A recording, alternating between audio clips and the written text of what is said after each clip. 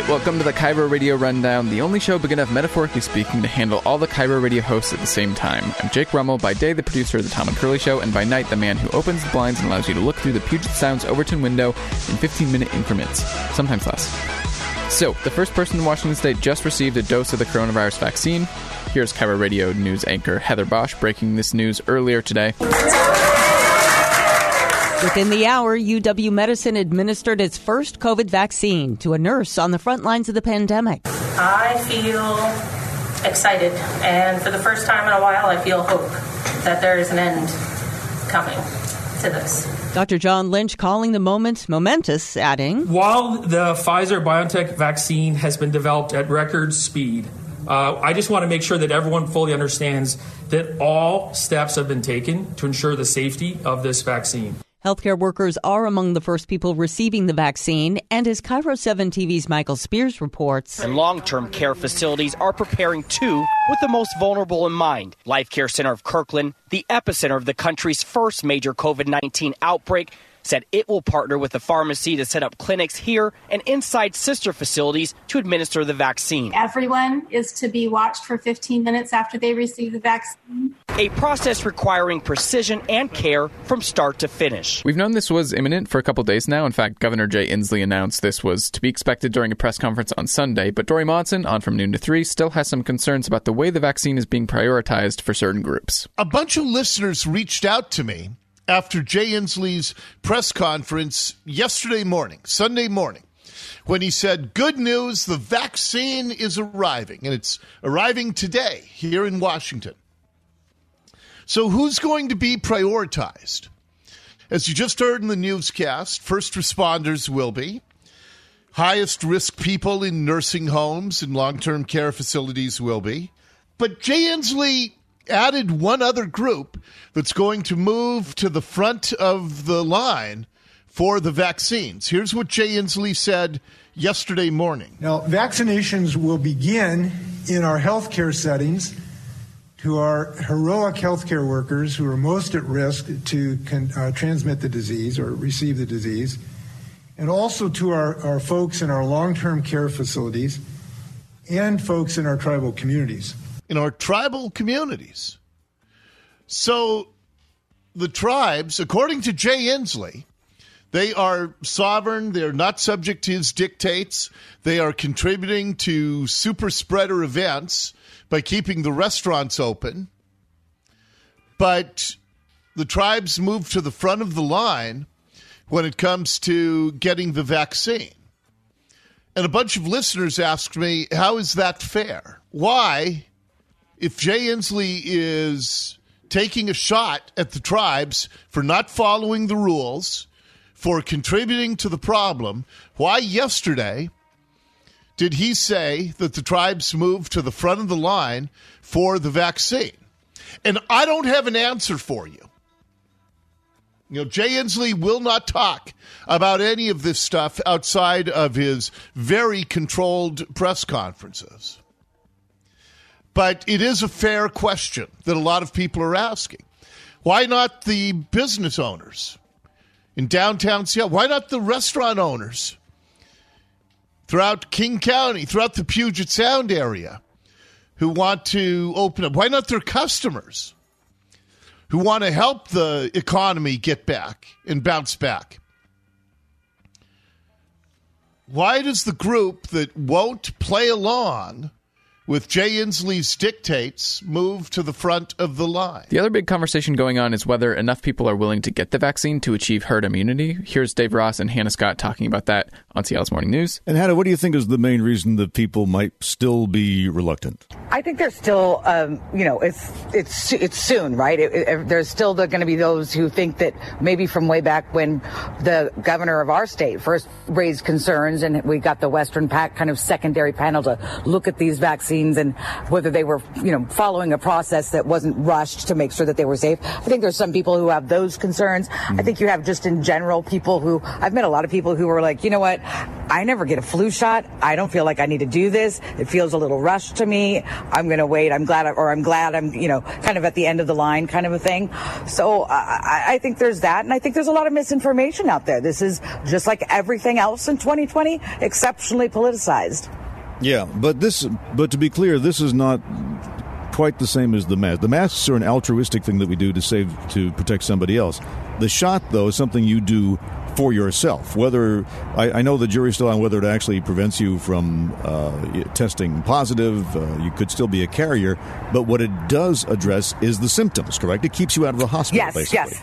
Yeah, it keeps you out of the hospital. It keeps you from getting that really, really terrible sick or possibly even losing your life. So that's a good thing. And I believe the efficacy is 95% is what Dr. Schlicker had told me. So that's obviously awesome. But then there's going to be those who there's also a lot of talk about various adverse effects. Do cancer patients take them? Is it safe for that? What about those people who have allergies?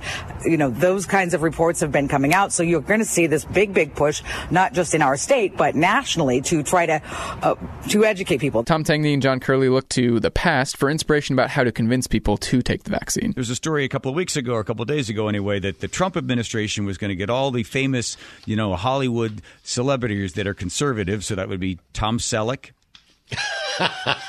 and James Woods, and I think is one of the Scott Judd Baio. sisters, Scott Baio, and one of the Judd sisters, I think.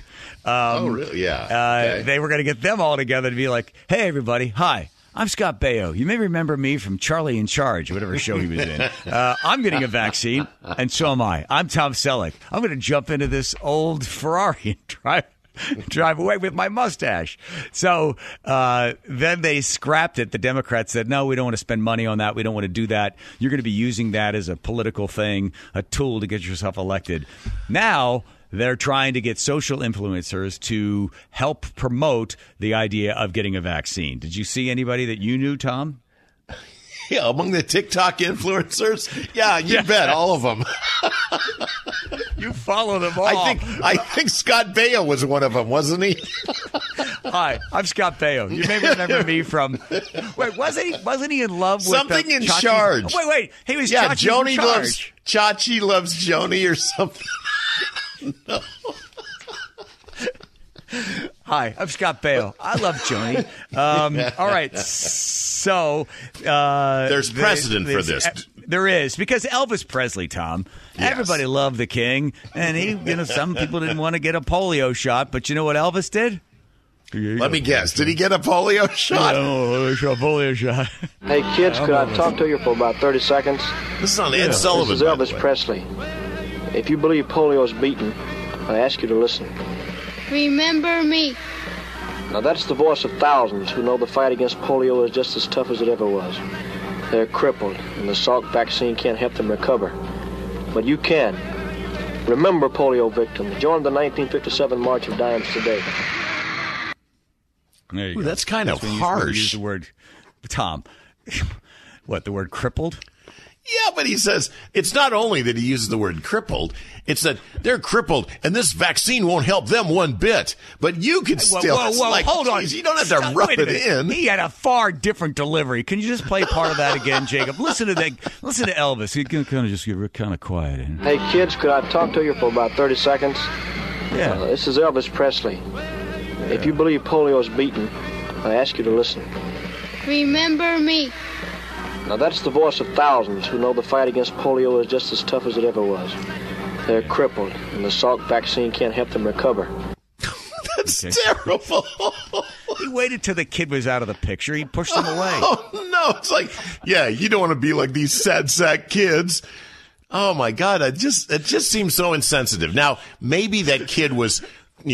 charged up because he was in a commercial with Elvis Presley, but still, I'm sure it's not coming as a shock to that kid in 1956, whatever it is, that the Salk vaccine is not going to help them. It wasn't like they're going to. I know, but we're you gonna don't let need Elvis to point break the news to you. You don't need to point it out. See how bad this kid is. You don't have to be as sad. Oh my God, it's terrible. There was a hospital on City Line Avenue right outside of Bala Cynwyd, heading into Philadelphia, and it was on the right hand side going into Philly, and it said Ingalls Home for the Incurables. That's what the sign said. Yeah. Ingalls Home for the Incurables. So I mean, that kid was probably thrilled to meet Incurable. Elvis. And, yeah, incurable. No, I just listen. Did it work? Did all the kids go out and get vaccinated? Yes. Every one Elvis of them helped. Even that kid, I think, got it. Even though it couldn't help him. No, but so the problem today is, as this article points out, that there is nobody of Elvis Presley acclaim that could win the day. So we were talking about who could we get? Well, obviously you need to get everybody from TikTok social influencers all the way to, here's who I think would be most effective. Somebody like President Trump. You need to find like a COVID minimizer or a COVID skeptic and have them get it. Then that sort of gives permission to all those people that are thinking, hey, that's I'm not so sure about this thing. Also, get prominent African Americans get it, since there's almost a 50% concern among the African American community about getting it. That you need high profile people to win whoever they represent over. And I think the people that, if you get a reformed anti-vaxxer, for instance, to actually take it, I think that would be most effective. We'll end on this. You might have heard that previous episode of The Rundown where I struggled to find some positive news in the midst of a pandemic, which also happens to be something that American media, according to a study, also struggles with. Here's something from Jean Ursula's Ask a Virologist segment that I personally thought was unmitigatedly positive. This is from 425. I have heard the vaccine side effects can be a little rough for some people. Can you tell my boss that I need to take a sick day to get vaccinated? Yeah, that's a great point. And actually, I think that employers should really, really consider this. Oh. So we know that for some people, based on the clinical trial data, this vaccine is not going to be that big of a deal. But for other people, they will have flu-like symptoms that will be fairly unpleasant and may require people to take some time off work. I think that employers really need to be flexible about allowing their employees to do this without any sort of financial penalty, because it is really important. The most important thing is that people do get the vaccine. We know that some of these side effects actually mean that the vaccine is working well, because they are similar to a viral infection, because that is the same type of immune response that a viral infection will produce. That's what gives you the protective immunity of the vaccine. It doesn't mean that you have COVID, but it can be very unpleasant to experience for a day or two. I think employers really should consider allowing their employees to take some time off if that's what they need to do to get vaccinated and to feel comfortable getting vaccinated. So that's the rundown for December 15th, 2020. I'm Jake Rummel. I also edit, produce, and mix the show. I'm still hung up on Tom and John's Elvis conversation and trying to think of what local celebrity might be able to convince Washingtonians to take the vaccine. I'll write up some more specific speculation if you want to check that out on MyNorthwest.com after you're done listening to this episode. You don't always have time to listen to every KIRO radio show, but you'll always have time for the KIRO Radio Rundown. See you on Thursday.